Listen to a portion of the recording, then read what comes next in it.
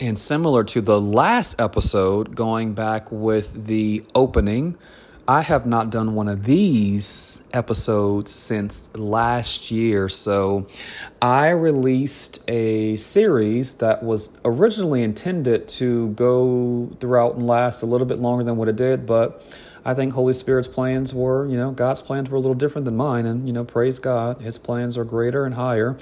So we want to be respectful to him and submissive to him. But it is reintroduced now. Amen. So the series is called Prophetic Insights, Interpreting the Voice of Yah, and this time it's through the book of Daniel.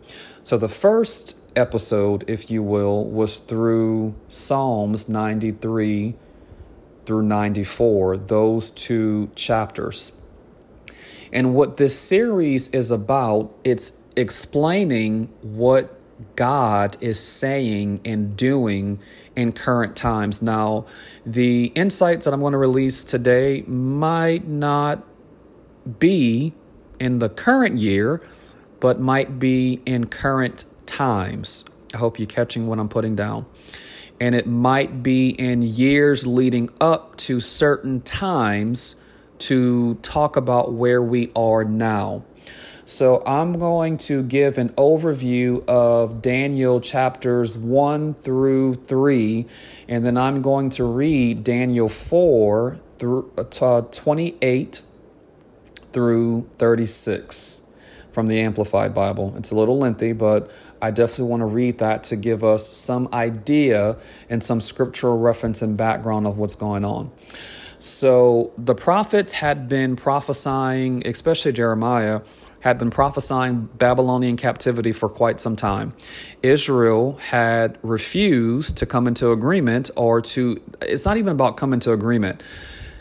Israel just refused. It was rebellion, but they were so stubborn. Scripture refers to Israel as stiff-necked people, which means stubborn. And when you're stubborn, if you go back to the very first episode in the Out of the Vault series called Leaving Egypt, it talks about the 7 pillars of leaving Egypt or having success, if you will. I forget how I labeled it, but go back and listen to that. It's the first one Out of the Vault series. And the first 2 principles are abandoning pride, and the last one is pride and denial. So pride starts with a D and not a P, and it's pride and denial. So the one I want to focus on is that pride and denial. So the first one, pride, we all have pride. And I'm just going to say it. I hate it. I loathe it even when certain people feel like they don't have pride. Pride is the number one thing that we have to check and assess in our hearts because it is the number one thing that will keep God away from us. You see, I'm about to spit and drop some knowledge for you. You got to check what people are teaching you, because I don't like when people say, God never left, you left. Well, that's not true. That is not true. Because scripture says from the Old Testament to the New Testament that God, Yahweh, because, there are many people and there are many things and entities claiming to be God. But as John Paul Jackson would say, who's God's God? So I identify Israel's God, who is God, the one and only true living God, the eternal, who revealed himself as the eternal one to Abraham and revealed himself to Moses as Yahweh. That's who's God. God says, I resist the proud and I draw away from them.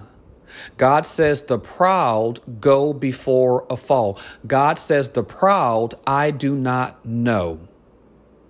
but I draw near to the humble. I am near to the meek. I am near to the brokenhearted and the contrite spirit. I accept and receive those. So don't fall for the hype. Now, I wouldn't even say that's an exception because it's greater than an exception. I would say those are the things that would make God withdraw from us. But the other times, it would be that we are withdrawn from him because he is ever present. He is ever there. He is omnipresent. He is Emmanuel. He is Yahweh Shammah, so on and so forth. So again, pick up what I'm putting down. So the prophets have been prophesying Babylonian captivity. And, just much like in today's time, I'll leave that alone. But just like in today's time, Christians are a lot like Israel. And a lot of people are stiff-necked and stubborn, and they are resistant to change. And let me tell you something, and I've said this a lot on my podcast. You don't want to resist the word of God. And I have taught recently on how to manage and how to steward prophecy, which is the word of God. Prophecy is the word of God. Now, some people have ultimately and horrendously mismanaged prophecy, but we cannot ignore when God is speaking. We have a responsibility to test prophecy and to run swiftly with prophecy, to guard prophecy and to watch it manifest. We have to execute and come into agreement because essentially when someone is prophesying, whether if it's a prophet or not, because anyone can prophesy, I said anyone. And when I say anyone, I don't mean people who are sons and daughters of Most High God. I mean anyone or even anything. Hello, ravens and donkeys. So you want to test the spirits. You want to see where it's coming from. And the way that you do that is you go to Holy Spirit and you go before the throne of Yahweh and you ask Yeshua, reveal it. That's all you do. And you wait until you get the revelation from Holy Spirit. And then you go forward and you stand on and you believe it and you steward that revelation until you get more and more on what to do next.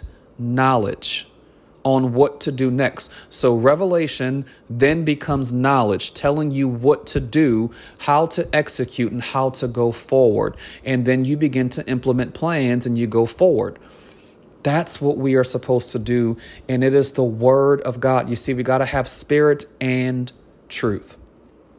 But Israel didn't want that. Israel said, oh, no way. This is not going to happen. And Israel chose to believe in false prophets.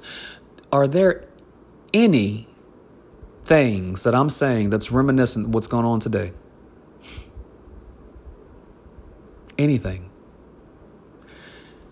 Listen to the word of Most High God. You see, when Israel victoriously escaped by the hands of God, miraculously, which I believe we were supposed to in some capacity in 2021 as well.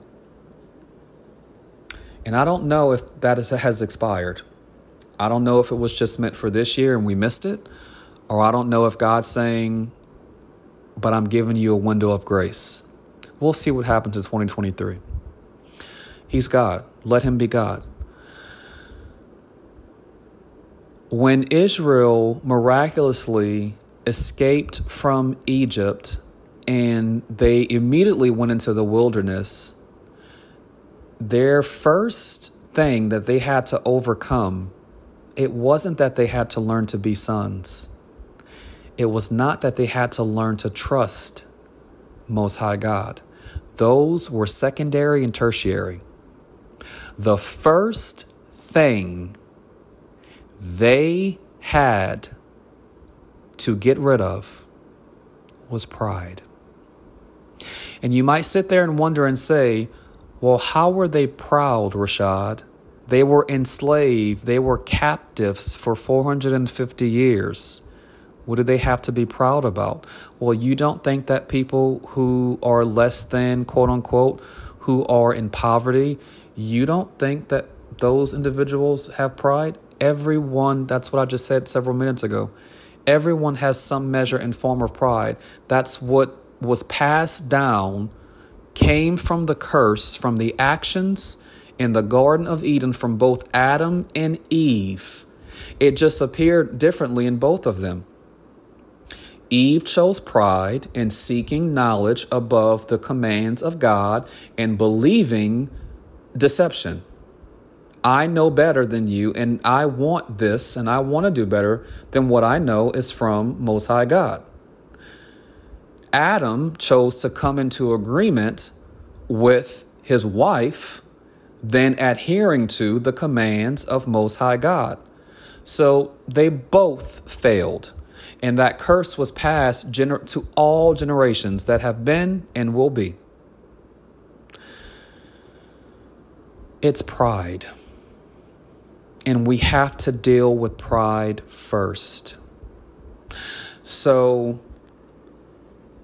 chapter 1 of Daniel, it talks about 4 Hebrew boys, and it talks about Israel being in Babylonian captivity. But God always has a plan. You see, this is what I try to tell people. Even in a type of captivity, and I've said this at least 3 or 4 times already, pick it up. We have been in a type of captivity. Even in a type of captivity or full-blown captivity, God always has a plan. Even in 450 years of captivity, he had a plan called Moses and Aaron. And it took a while for Moses to come to, but he had a plan. Even when the temple was destroyed, he had a plan. When the judges when Joshua, who acted and served as a judge, and the other elders, when they took their last breath, and Israel went buck wild and wanted to do what they wanted to do, not adhere to the voice of Most High God, and chose other gods of other nations. And God raised up judges, and those judges died, and the other judges were raised up because Israel, again, was proud and stiff-necked and did not realize that they were in denial about their pride. God still had a plan. He raised up more judges because God always responds to the sincerity and the contrite heart and the brokenness and the meekness of his people. And Israel was broken. That's what Judges is about. They were broken. And every time it says they cried out to God, he raised up another judge, another leader. And God always has a plan. So we have to believe that even when it's bleak and it's dark and we don't know where it's going and we can't see far, that's okay, because only he knows the outcome. Only he knows the future. Only he knows all the outcomes. He gives us a glimpse of it. And sometimes we're right. Not all the times. Sometimes we're right. I talk about this in one of my previous episodes about he knows all the outcomes. Unless the Holy Spirit gives us the accuracy and the acuity to say, this is where we're going and this is what Yahweh's saying, we don't know. Because scripture says we know in part, we prophesy in part. We're not perfect and perfection has yet to come. That's why God is raising up a group of people, a remnant who will consist of the body, and that is the bride. That's what he's doing. And you want to make sure that you're a part of that. Now, enough of all that. So chapter 2, Daniel and the Hebrew boys via Daniel are established because of Daniel taking a leadership role, if you will, or rising among and saying that we're not going to do this. We're going to stand firm. And Daniel stood firm. And they talked about, we're not going to eat of the delicacies. We're going to make sure that we do X, Y, Z. We serve Yahweh even in captivity. I hope you're listening. Even in captivity, even in a type of captivity, we serve Yahweh. Come what may. It's as Esther said, who was in a captivity state. You see, captivity has been throughout the Bible, people. I don't know why we have this mindset that everything has always been liberated and free. We see captivity throughout the Bible. In Genesis. So I'll leave that there. You got to know how to be circumspect. You got to know your design, know your calling, know your purpose, and you got to know how to stand up and resist and fight when God is telling you to and when he's calling you to. And Esther said, if I perish, I perish. Well, that's what the Hebrew boys said as well. They didn't just use those words as Esther did, but that's what they were saying. If we perish, we perish. We're not going to worship the Babylonian gods, and we're not going to bow down to your image, Nebuchadnezzar, which comes over to chapter 3. He built a golden image of himself and what he was representing. Now, you really need to follow along to this. Daniel is such a prolific book. Every chapter is a prolific book about a prophetic picture of what has happened, why we are where we are, and what will happen in the final end. Are you getting me? Nebuchadnezzar was filled with, I don't know anybody else who had more pride besides probably Israel, God's own people. Probably besides Cyrus, probably besides King Artaxerxes, and besides Satan. And then, you also had the king of Tyre. And then the prince of Tyre. Those were some proud people. And of course, Moses had pride as well. And then Paul had pride. I told you, even God's own people have pride. But King Nebuchadnezzar was a very, there are variations of pride. He was haughty and he was brazen with his haughtiness. He was above everybody else. So he built images in his own honor and in his own name, and he mandated that you must bow down and worship.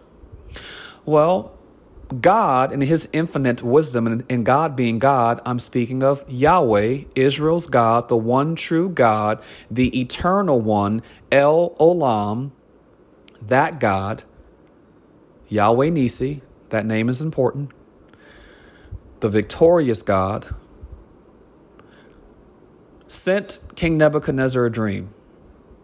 And all of his wise men, or what some translations call them, some other translations call them magicians, some are sorcerers, some translations call them Chaldeans, and that's probably closer to what they truly were. And the Chaldeans can be translated as all those things that I said, but I guess maybe a better translation of a Chaldean was someone who understood how to access secret knowledge and mysteries. They would be today's versions of secret societies, or people who tapped into second heaven, consorted, and received knowledge from demons. They were like the Philistines, because that's what the Philistines did.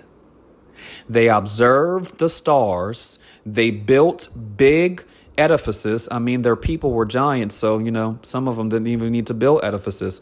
But they would build edifices and they would observe the stars. So that's called astrology. So I'm not sure if they were the first people to do it or not. I don't have that research in front of me. But the Philistines were astrological individuals, and they would ascertain information from the second heaven in space, from the stars, and then they would prophesy from that. And dare I say it, they were oftentimes accurate. You see, that's where we go back to several minutes ago where I said anyone can prophesy. You got to watch which kingdom and from which source and from which tree. This episode is very important for 2022. So God, already having a plan, raises up Daniel to be an interpreter, not just of dreams, but Daniel also interprets visions. Now, there's something for you to go study and for you to go write a study and for you to go write a book about. Because a lot of people just talk about dream interpretations, but scripture says Daniel interpreted visions. I'm not sure I ever heard anybody talk about that besides John Paul Jackson. Now, that does not mean anyone else hasn't, but he's the only one who I know who's talked about that. And I have several books on seers and dream interpretation. So we'll leave that where it is.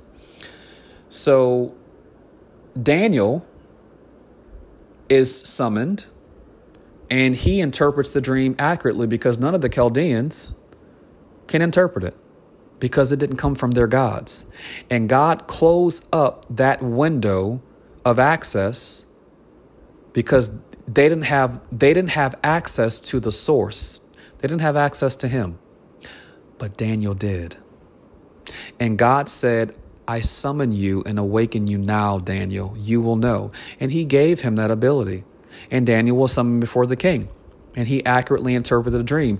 And God, again, in his infinite wisdom, he allowed the king to bear witness with Daniel's interpretation, and he rose Daniel up to high status before. And unlike with other kings who would do that in the Bible history, he didn't execute the Chaldeans. He let the Chaldeans stay and watch the king raise up God's, Yahweh's forerunner, choice man, and God do it.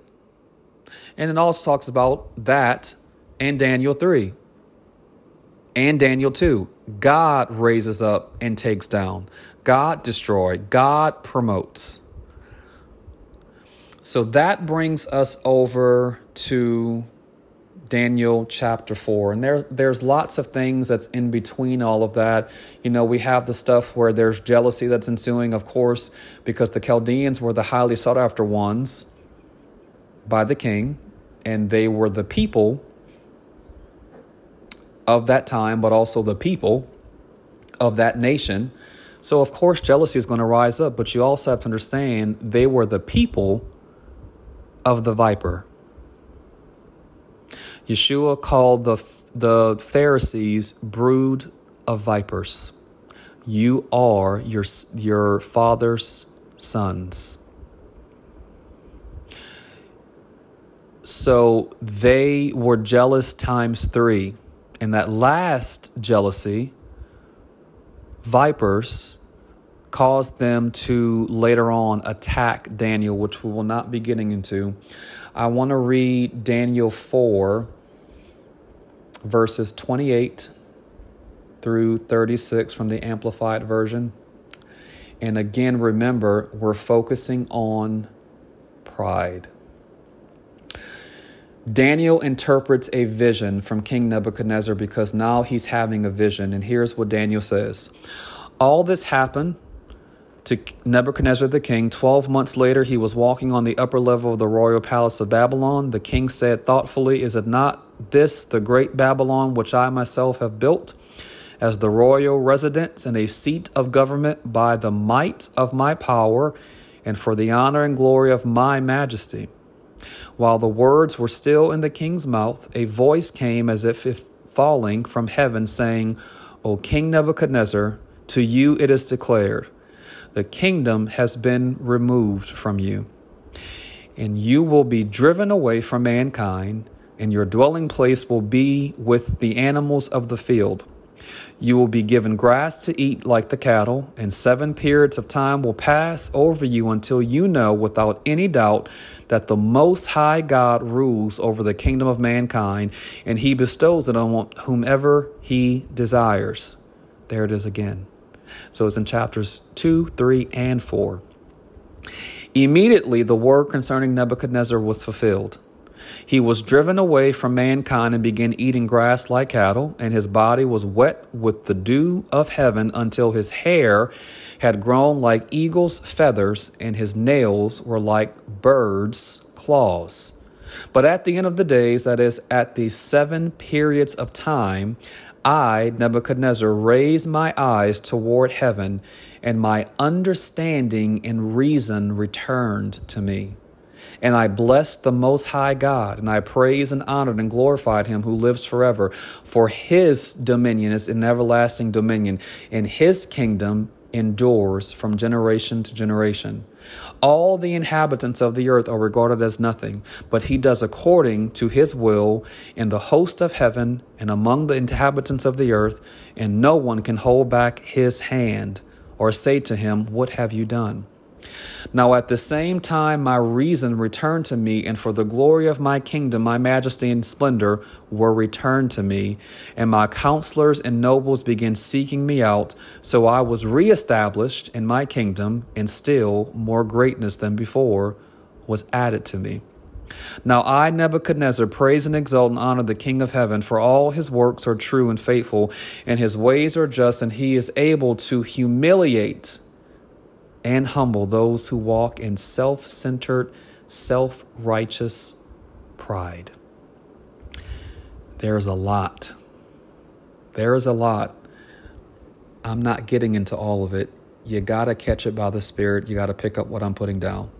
So let me rewind.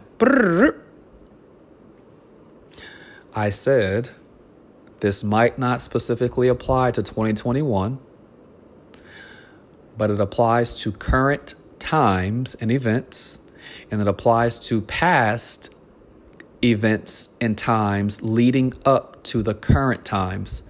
Pick it up. That's all I'm going to say.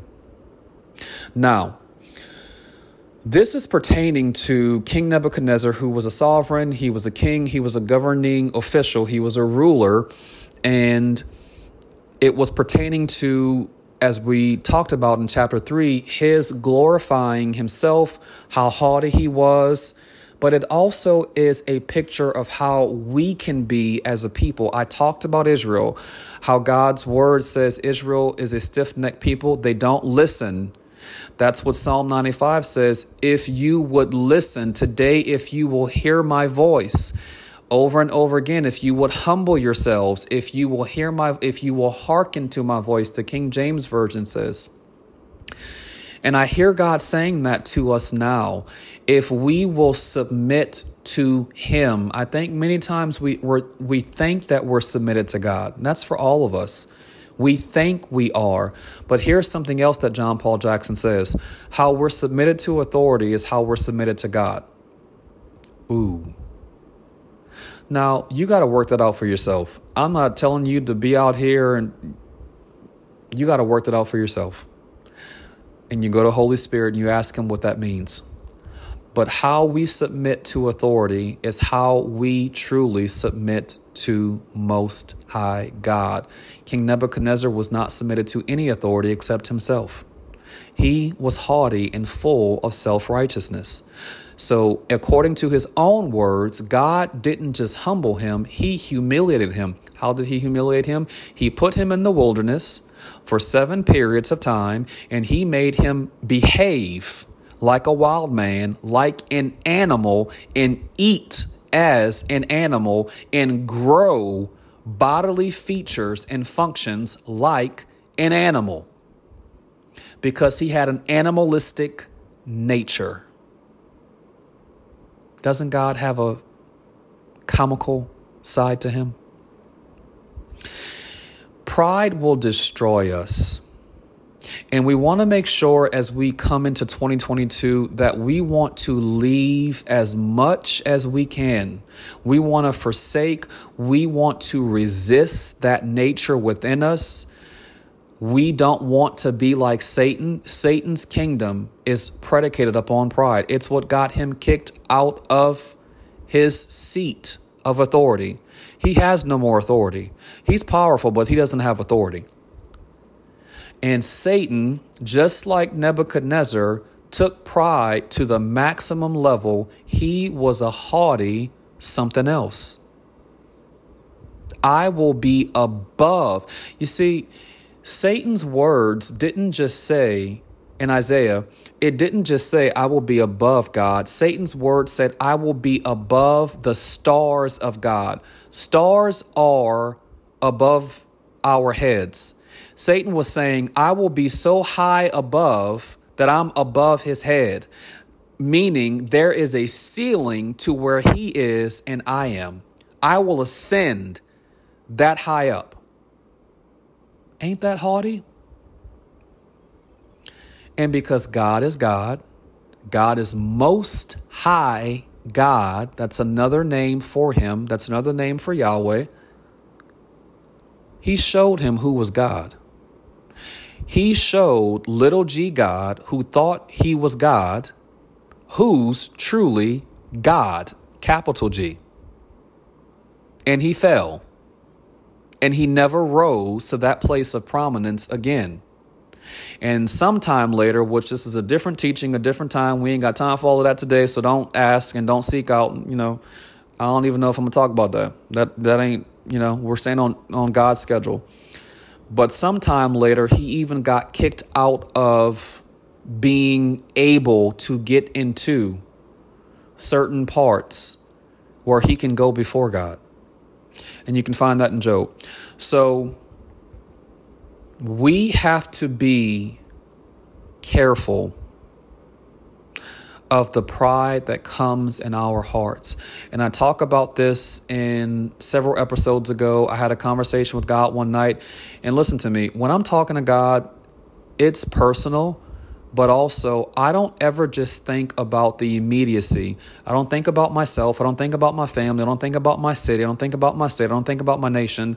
I think about global, because God's mind is global. And I mean, God's mind is bigger than that, because there are far things beyond the earth that I don't even know about. So I can only know what he allows me to know. But I think globally. So when I asked God, how do we conquer pride? His spirit immediately responded, you humble yourself. And I said, I know that. But how do we resist pride? And he said, you humble yourself. So we want to make sure that as we enter into 2022 and beyond, that we are a humble people. We let go of pride. You see, that was the hardest thing for Israel to do in the wilderness. It's what kept them in the wilderness for 40 years. Do you hear me? They couldn't get to the secondary. Now I'm about to preach and prophesy to you. They couldn't get to the sonship issue because they dealt with pride for 40 years. They didn't get to the sonship issue until Numbers chapter 1 through 4. That's when they finally were learning how to be sons. God said, okay, now you're going to go and learn how to be sons, that you are sons and no longer slaves, because it took them that long to get over pride. Don't tell me two things: that God's people don't have pride, and that pride is not the number one thing that we have to get over. It will rob us of our worship. It will rob us of our relationship and connection and intimacy with God. 2022 is a time to be intimate with the Father, the Son, and the Holy Spirit. All three of them. I said it the way I said it. For the marriage of the Lamb is drawing near. It is a time for the bride and the bridegroom. It's a time for us to understand we are betrothed of Yeshua. We are his beloved. We got to understand intimacy. We are in him, and that is humility.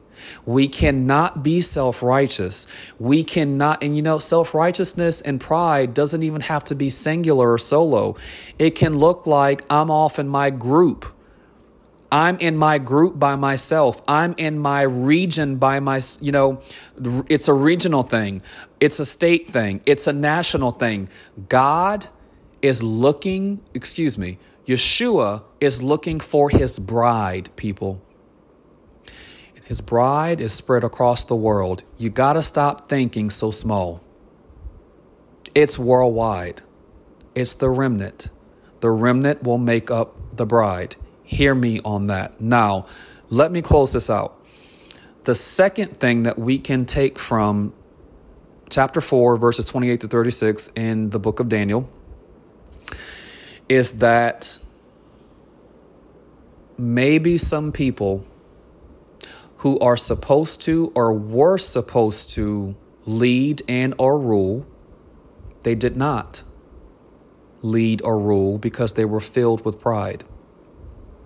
Or their leadership got taken away from them.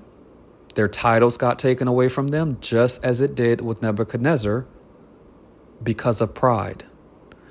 But the redemption. Two things. What did I say about captivity and types of captivity? Of Daniel and the Hebrew boys, of Esther, of the Israelites in Egypt. The redemptive plan was Moses and Aaron. The redemptive plan was Esther. The redemptive plan in captivity was Daniel and the Hebrew boys. God has a redemptive plan. We have to seek it out. And all those characters I just listed were men and women of humility. They humbled themselves. Scripture says Moses was the meekest man on the face of the earth during that time. And if you know the story about Moses, ain't nothing was meek about him in the beginning. That's why it took him 40 years on the backside. So God could put him in humility and meekness so he could father a nation. He had to get pride out of his son because pride fueled Egypt, and you cannot fight pride with pride. That's not how it works. The same thing with Daniel and the Hebrew boys. You cannot fight pride against pride with the Babylonians. You got to go low. Hang on for a second, because I'm about to preach to you. I don't know why everybody keeps harping on the book of Daniel, and this is not about anyone specific. Don't you point fingers. I don't want to hear no sermons or no messages, allusions towards my podcast about this, because I ain't talking about nobody specific. But I am hearing a lot of people, especially on Facebook. That's really what I'm talking about on Facebook. I'm hearing a lot of people talk about, I love Daniel. Daniel's my favorite. Be more like Daniel. And you know what really happens on Facebook? People are just giving lip service. Because what's really going on? Because if you were truly like Daniel, we would be seeing more change in the earth, because God draws near to the humble. And where there is humility and meekness, there is authority. Authority generates power demonstrations. You ain't getting no power if you ain't got no authority. I'm going to say it again. Where there is humility and meekness, there is authority. Where there is authority, you get power and power demonstrations. That's why we ain't seeing nothing, because we don't have any authority. I'm talking about as a people. I'm not talking about individual. There are many individuals. There are many churches and sects, SCCTS. There are many groups who do.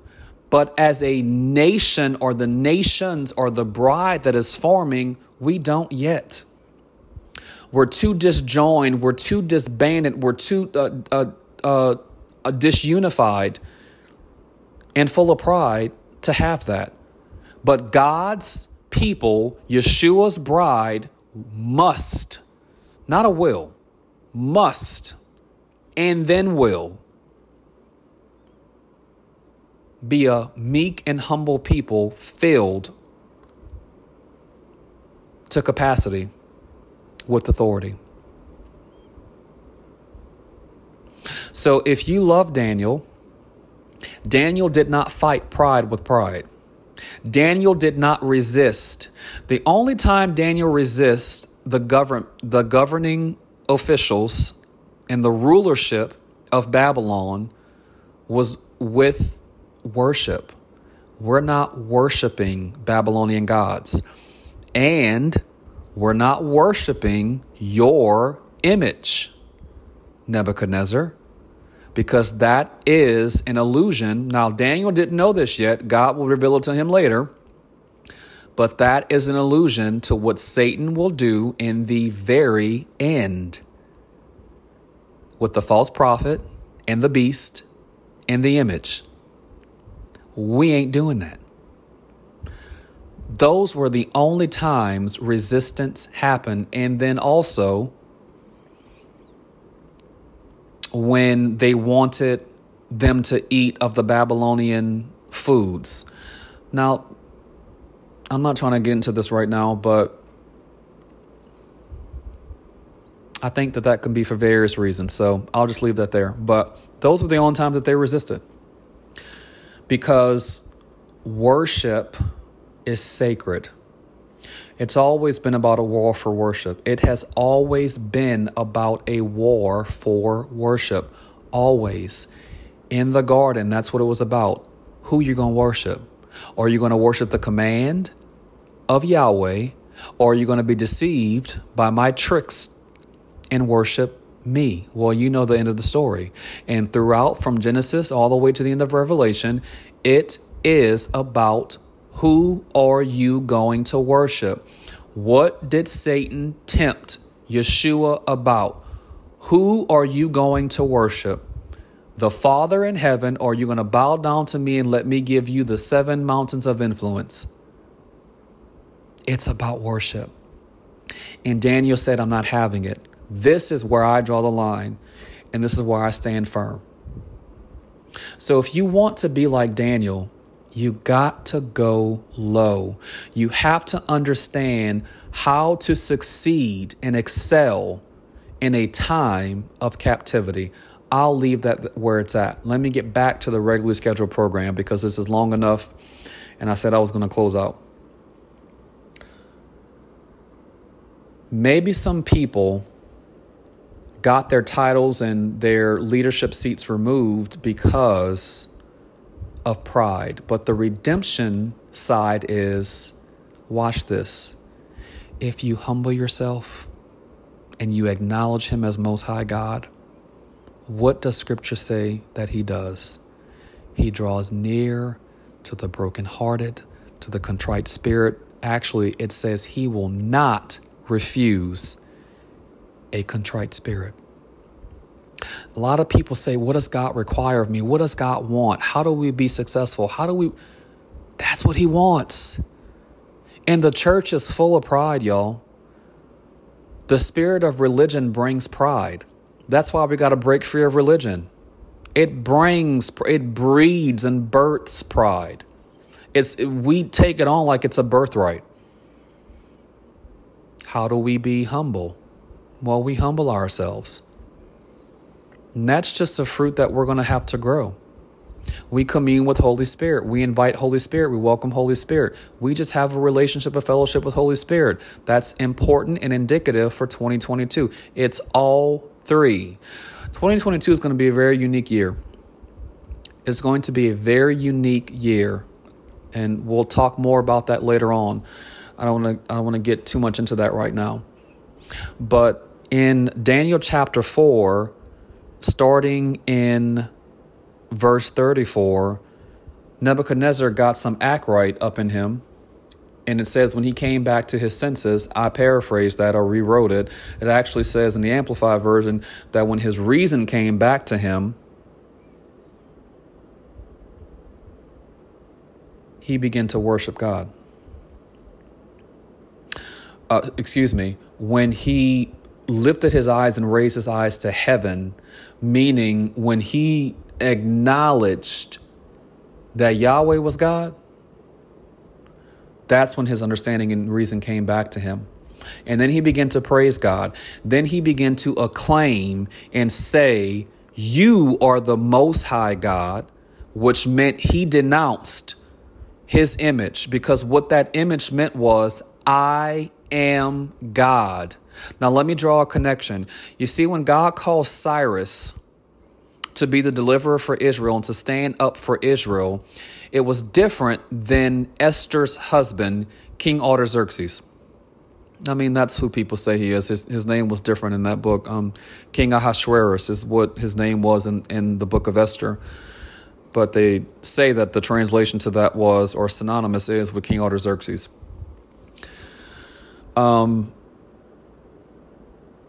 Cyrus and Nebuchadnezzar were different. God gave those two men, they were both wicked and evil men, but God gave those two men an understanding, unlike he gave King Ahasuerus. Now, King Ahasuerus was very tender towards Esther, and because of his tenderness towards Esther, he was tender towards Israel.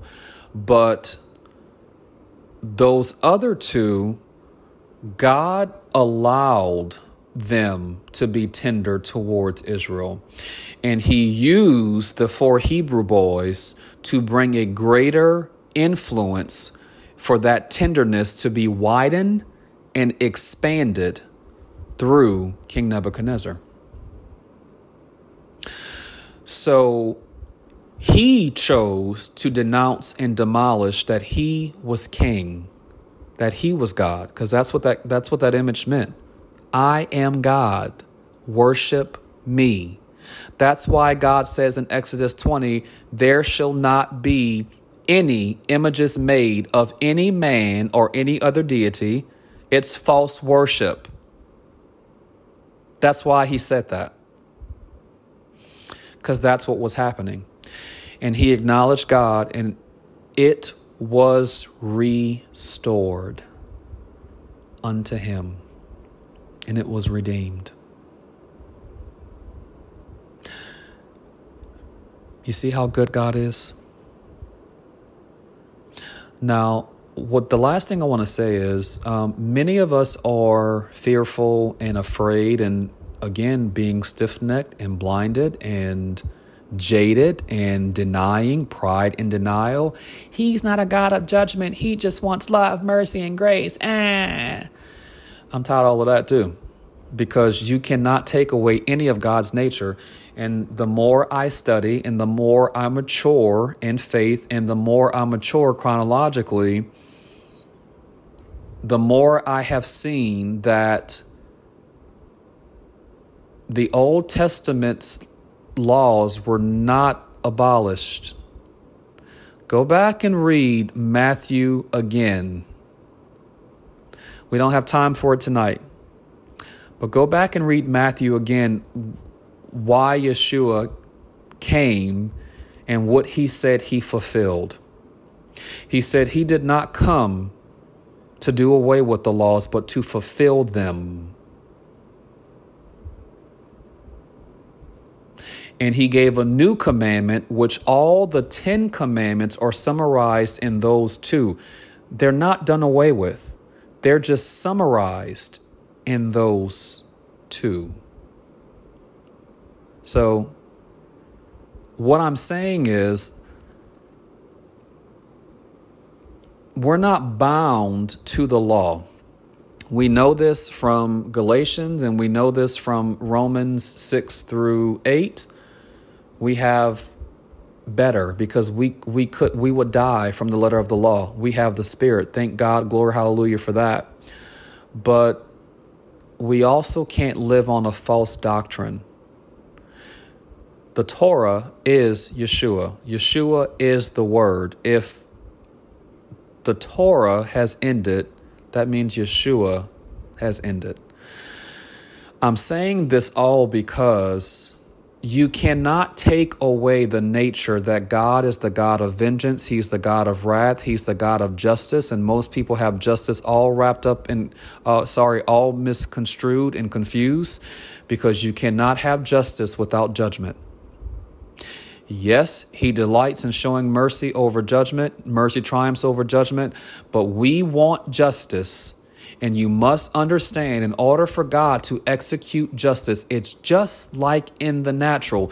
In order for a judge to decree or rule in favor of justice, there has to be a judgment against the offender. We got to stop saying that God's not a warrior, because there's so many people who are in this phase that God's just a lover. He's some lovesick, hopeless romantic, and he is. But my point is, he's all those things.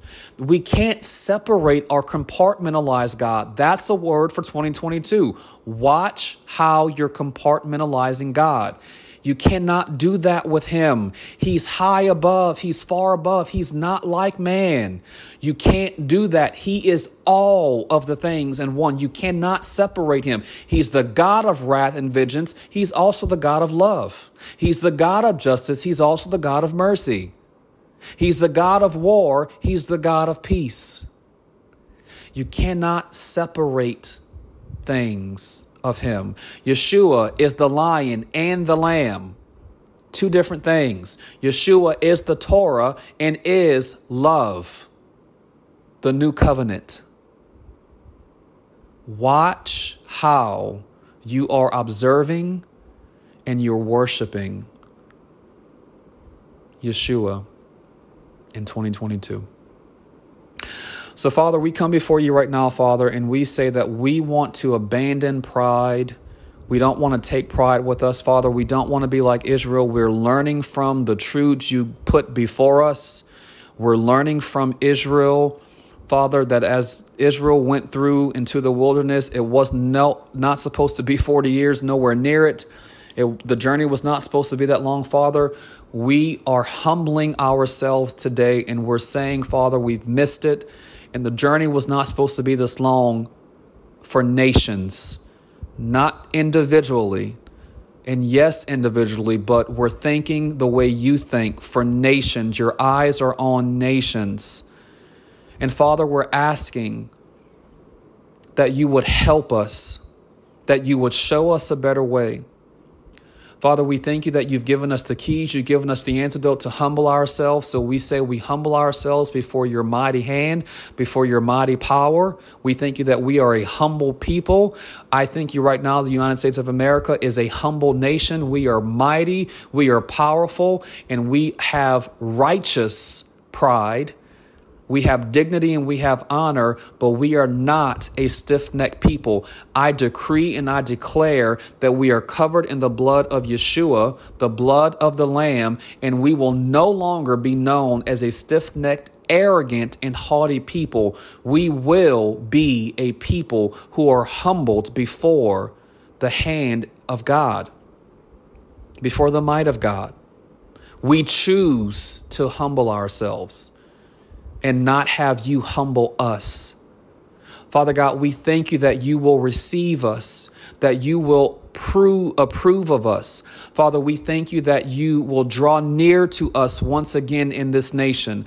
And Father, every nation that is choosing to humble itself, every nation that's choosing to have a broken and contrite spirit, according to your word, you will draw and come once again. You will fan into flame with your Holy Spirit. You will come like a fire. You will burn like a fire, and you will be those nations, this nation's God, and we will be your people.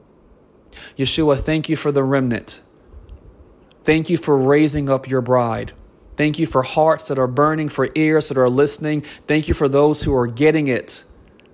We choose to resist pride because we no longer want to pick that up. We have more things to expect, to enter into. We need to be sons. Teach us how to be sons, Holy Spirit. Sons take cities. Sons take territories. Sons take nations. Sons disciple nations and regions. That's where we're going. We want the next level. And Father, we understand before we get to the next level, we have to have breakthrough in the level that we're in.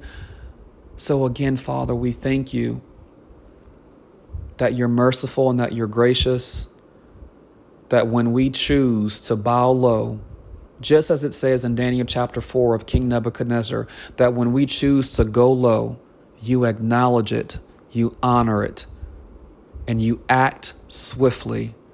And we thank you, Father God, right now for restoration and for redemption. I speak redemption, a redemptive order, a reworking in the nations that are submissive and humbled before you. In Jesus' name, blessings.